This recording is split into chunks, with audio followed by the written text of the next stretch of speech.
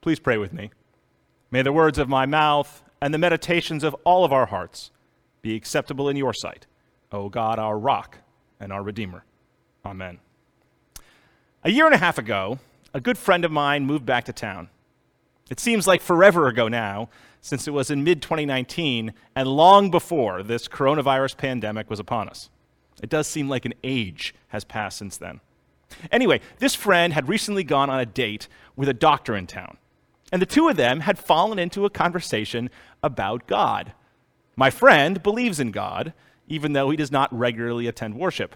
His date, on the other hand, was a committed atheist. My friend challenged his date to debate me about God.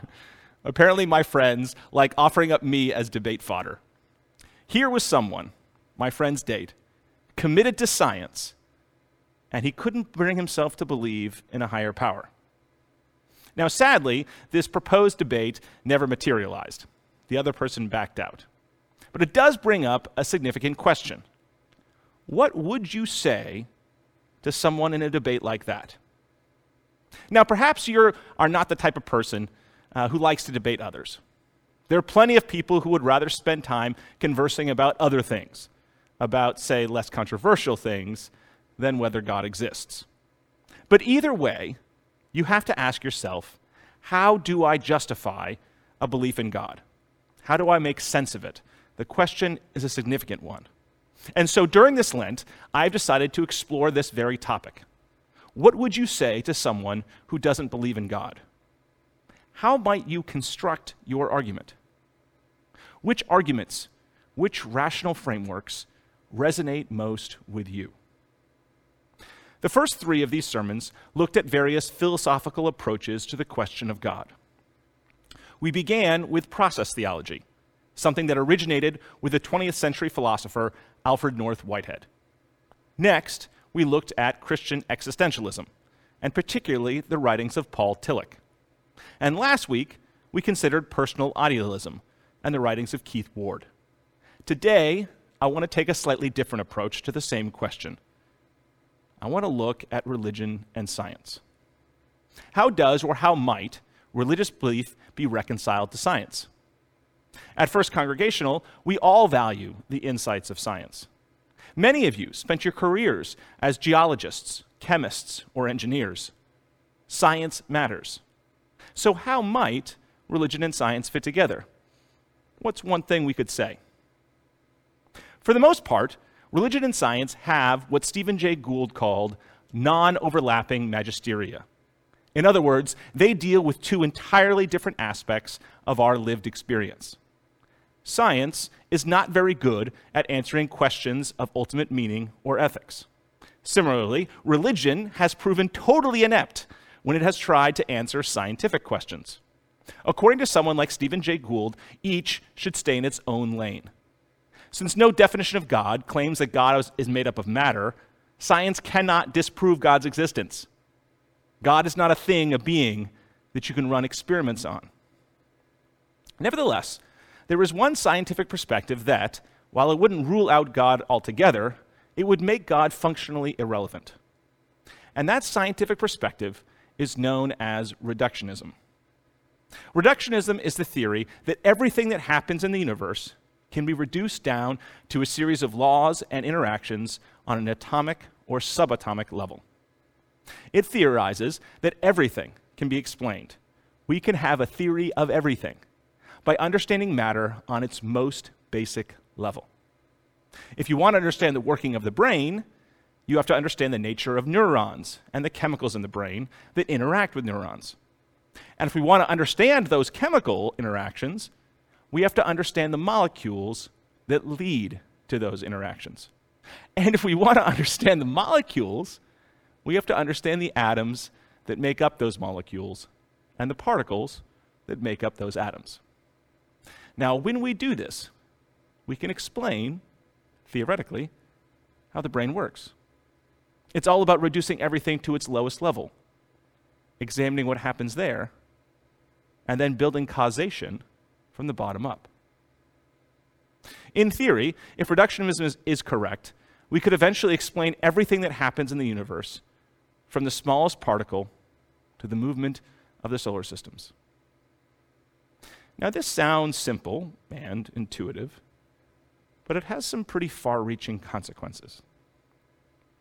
If everything that happens in the universe can be explained by lower-order interactions, what does that mean for something like human free will? According to reductionists, human consciousness is what's known as an epiphenomenon. Consciousness is an accidental byproduct of the neurons in our brains, but it has no real significance. Our actions are determined not by our conscious brains, but by the chemical interactions that undergird them. Consciousness is an illusion. We think we have free will. We think we're deciding to do something. But in reality, our brains tell our bodies what to do, and then our consciousness justifies that behavior as something that we chose. Think of it this way. An ant, as far as we know, does not have any conscious brain. An ant merely acts and responds based on whatever actions are hardwired into its body. Ants instinctively follow to look for food or gather around a queen. There is no conscious action on behalf of an ant. According to reductionists, we are actually like ants. We act according to the underlying chemical processes in our body based on response to external stimuli. We would act that way regardless of what's going on in our conscious minds. The universe is, in effect, a vast and complex machine. Like with a computer, the actions of the universe are based on the code that underlies the universe. That code is encapsulated in our subatomic particles that make up everything else. Theoretically, if you could account for all the variables, you could predict exactly what would happen at every moment in the universe. Reductionists, therefore, are determinists. What happens in the world is a result of lower-level interactions that are predictable. We have no conscious control over it. It's all about physics, chemistry, and biology at their most basic levels.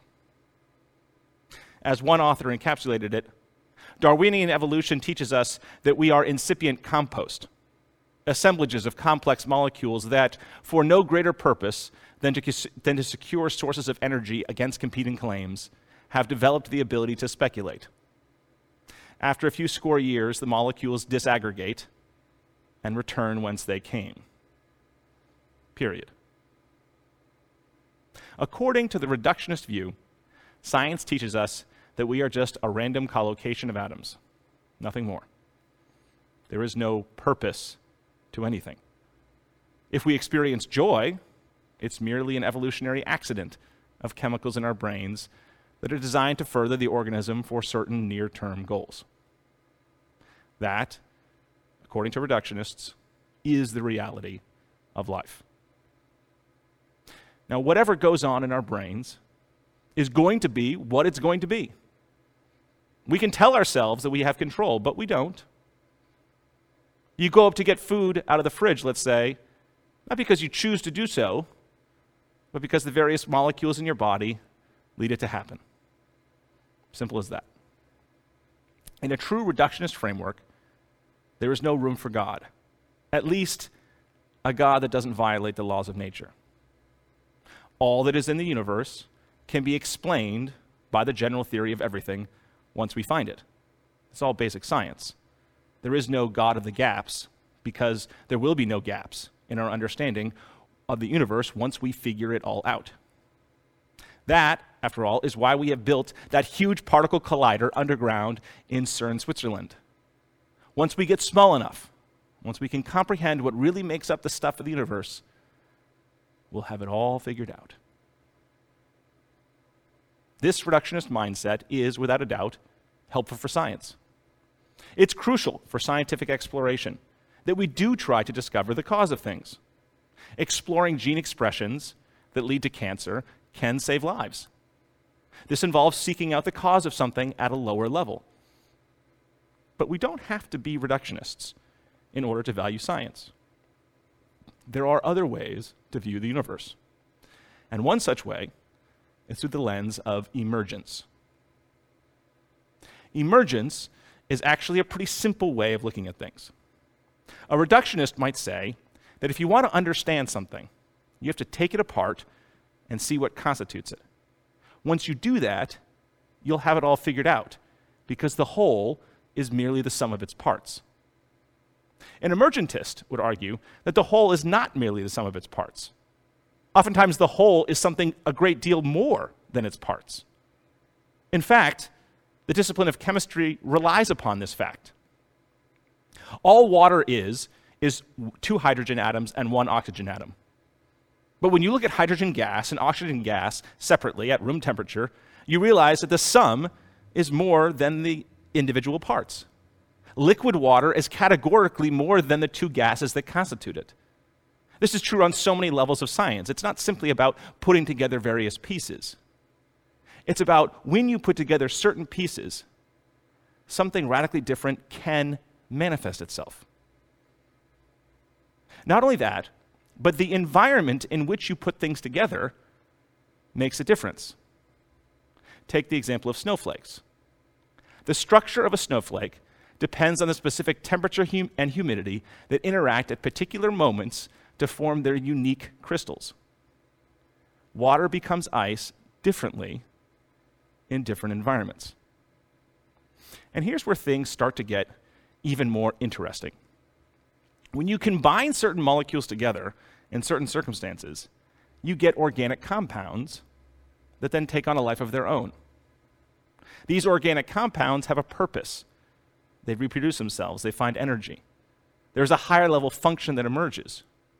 Causality becomes top-down, not merely bottom-up. In other words, once you put things together in a certain way, the underlying molecules are no longer the only thing that's in control. The organism itself has evolved to direct itself to do various things. The organism exerts control over its molecules to particular ends. The prototypical example of this is the highest level of complexity that we know of in the universe, and that is human consciousness. Contrary to the argument of reductionists, emergentists fervently argue that we do have free will. Human consciousness allows us to act, to examine the world, to write books, for instance, to do scientific experiments, to change our world in radical ways. Humans are able to act in ways that are not deterministic. This is because, as the elements that make up the universe form higher-level organisms, those higher-level organisms are more than the sum of their parts. Causation is not merely from the bottom up. Higher-level organisms can affect and direct the molecules around them to interact in new and different ways, ways that are not always predictable.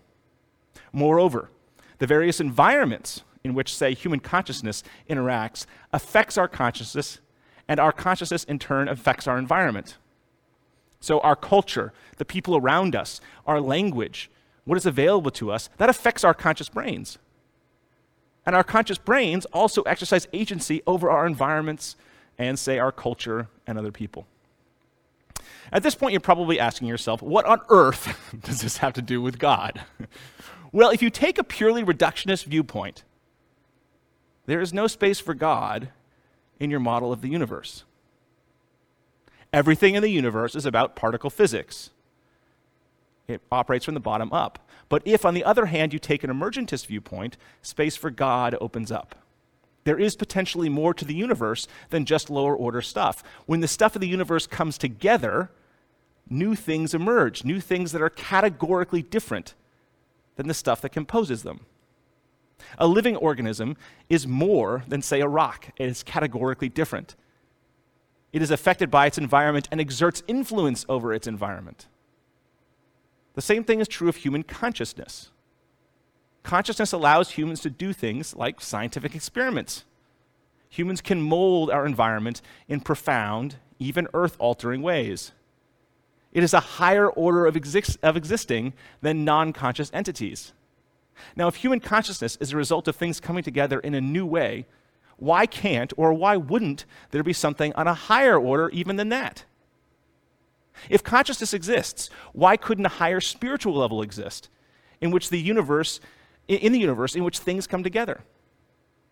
Just as human consciousness transcends the stuff of our brains, couldn't a divine consciousness, a divine mind, a spiritual dimension transcend the stuff of the universe? Moreover, if alternate universes could theoretically exist within an emergentist and quantum physics framework, couldn't there also be a spiritual level that exists beyond this universe? It's certainly possible.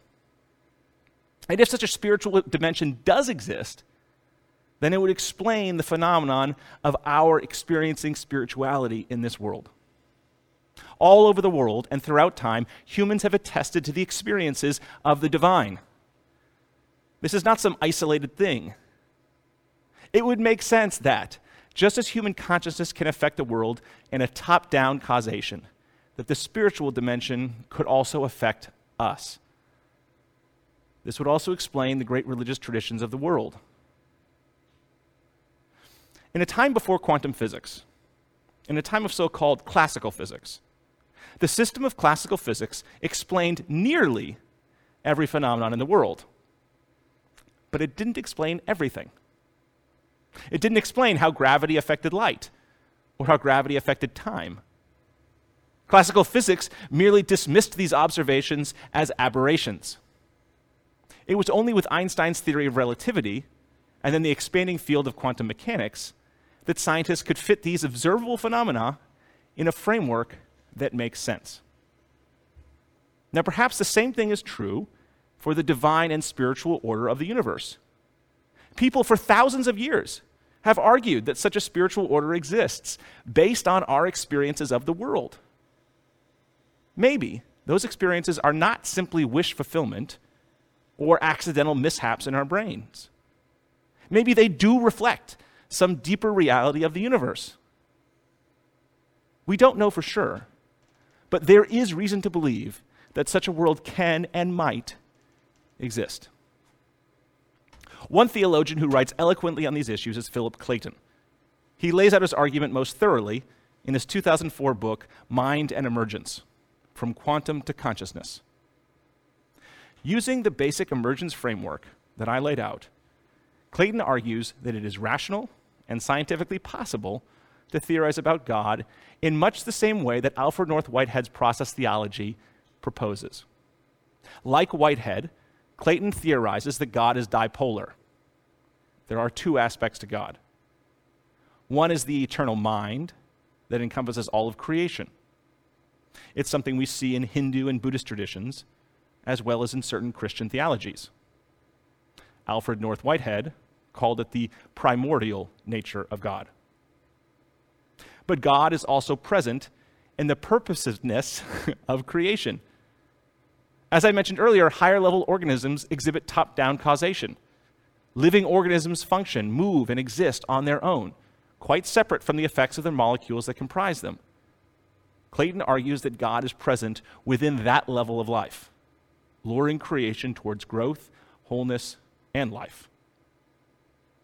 This is very much in line with what Whitehead called the consequent nature of God. Now, Philip Clayton is an unabashed panentheist. He believes that God both encompasses all of creation and is also intimately involved in creation and in the creative process. Clayton's theological system is based on this emergence theory. It's based on the observation that higher-level entities are more than the sum of their parts, that they are affected by their environment, and that they exhibit top-down causation. For Clayton, emergence and God go hand in hand. We can see how Clayton's model makes sense from a biblical perspective as well. Our reading for this morning comes from Psalm 107. The psalmist thanks God for healing brought about by God's love. Now, the psalmist assumes that humans have free will. They can choose what they do. They can choose to turn away from goodness, creation, wholeness, and love, but they can also return to God. They can feel the spiritual presence of God within them.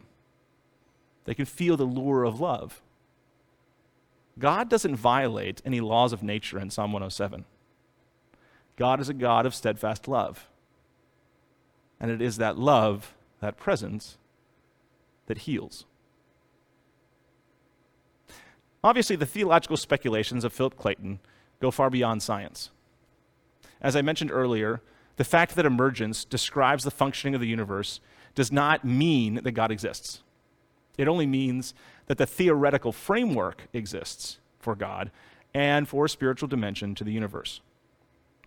In the end, it is up to us, as conscious beings, to decide what we think about God. We have to think about what makes sense of our experiences of the world. Does it make sense for a higher order, a higher state, to exist beyond human consciousness? If consciousness can exist out of nature, if it is possible for that higher level to exist, which can exert causal influence on lower orders, could something beyond our consciousness also exist? If such a spiritual dimension does exist, have you experienced it? There's one important thing we have to mention at this point, because there's more to belief in God than simply explaining the spiritual experiences you might have had. It is also about a quest for meaning. A reductionist view on the world is one that claims without hesitation that the world has no meaning. We are organisms like every other organism. We live and then die. And if that is the case, what should we do? What should we make of this world? Friedrich Nietzsche captures this sentiment when he wrote, "Once upon a time, in a distant corner of the universe, with its countless flickering solar systems, there was a planet. And on this planet, some intelligent animals discovered knowledge. It was the most noble and mendacious minute in the history of the universe, but it was only a minute. After nature had breathed a few times, their star burned out, and the intelligent animals had to die." So is that it? We theorize about God. We take a leap of belief, not just to explain the world around us as we experience it, but also to make meaning. Is there some deeper meaning to life, some meaning that has its source in the spiritual dimension of the universe? Now, some people eschew metaphysical speculation because they say it has no purpose. Why muse about the nature of things beyond what we can see and prove? But that is nonsense. Everyone searches for meaning. Only some do it with more intention and thoroughness than others. We theorize about God so we can give a coherent order to the world, an order that our rational minds cry out for. When God has a place in those systems, the world around us becomes pregnant with meaning and purpose. A spiritual dimension exists, we assert, one that calls us to greater love and wholeness and peace and joy. Is it a choice to believe such a thing? Of course it is. But it's a choice, it's a decision for meaning. It's a choice that, as I've tried to argue these past few weeks, does make rational sense. You don't have to put aside your mind to believe it. But we make the choice because it resonates with something deep inside us and makes the world full of hope. During Lent, during this coronavirus pandemic, I make that choice for hope, that choice for God. What do you choose? What kind of world do you want to live in?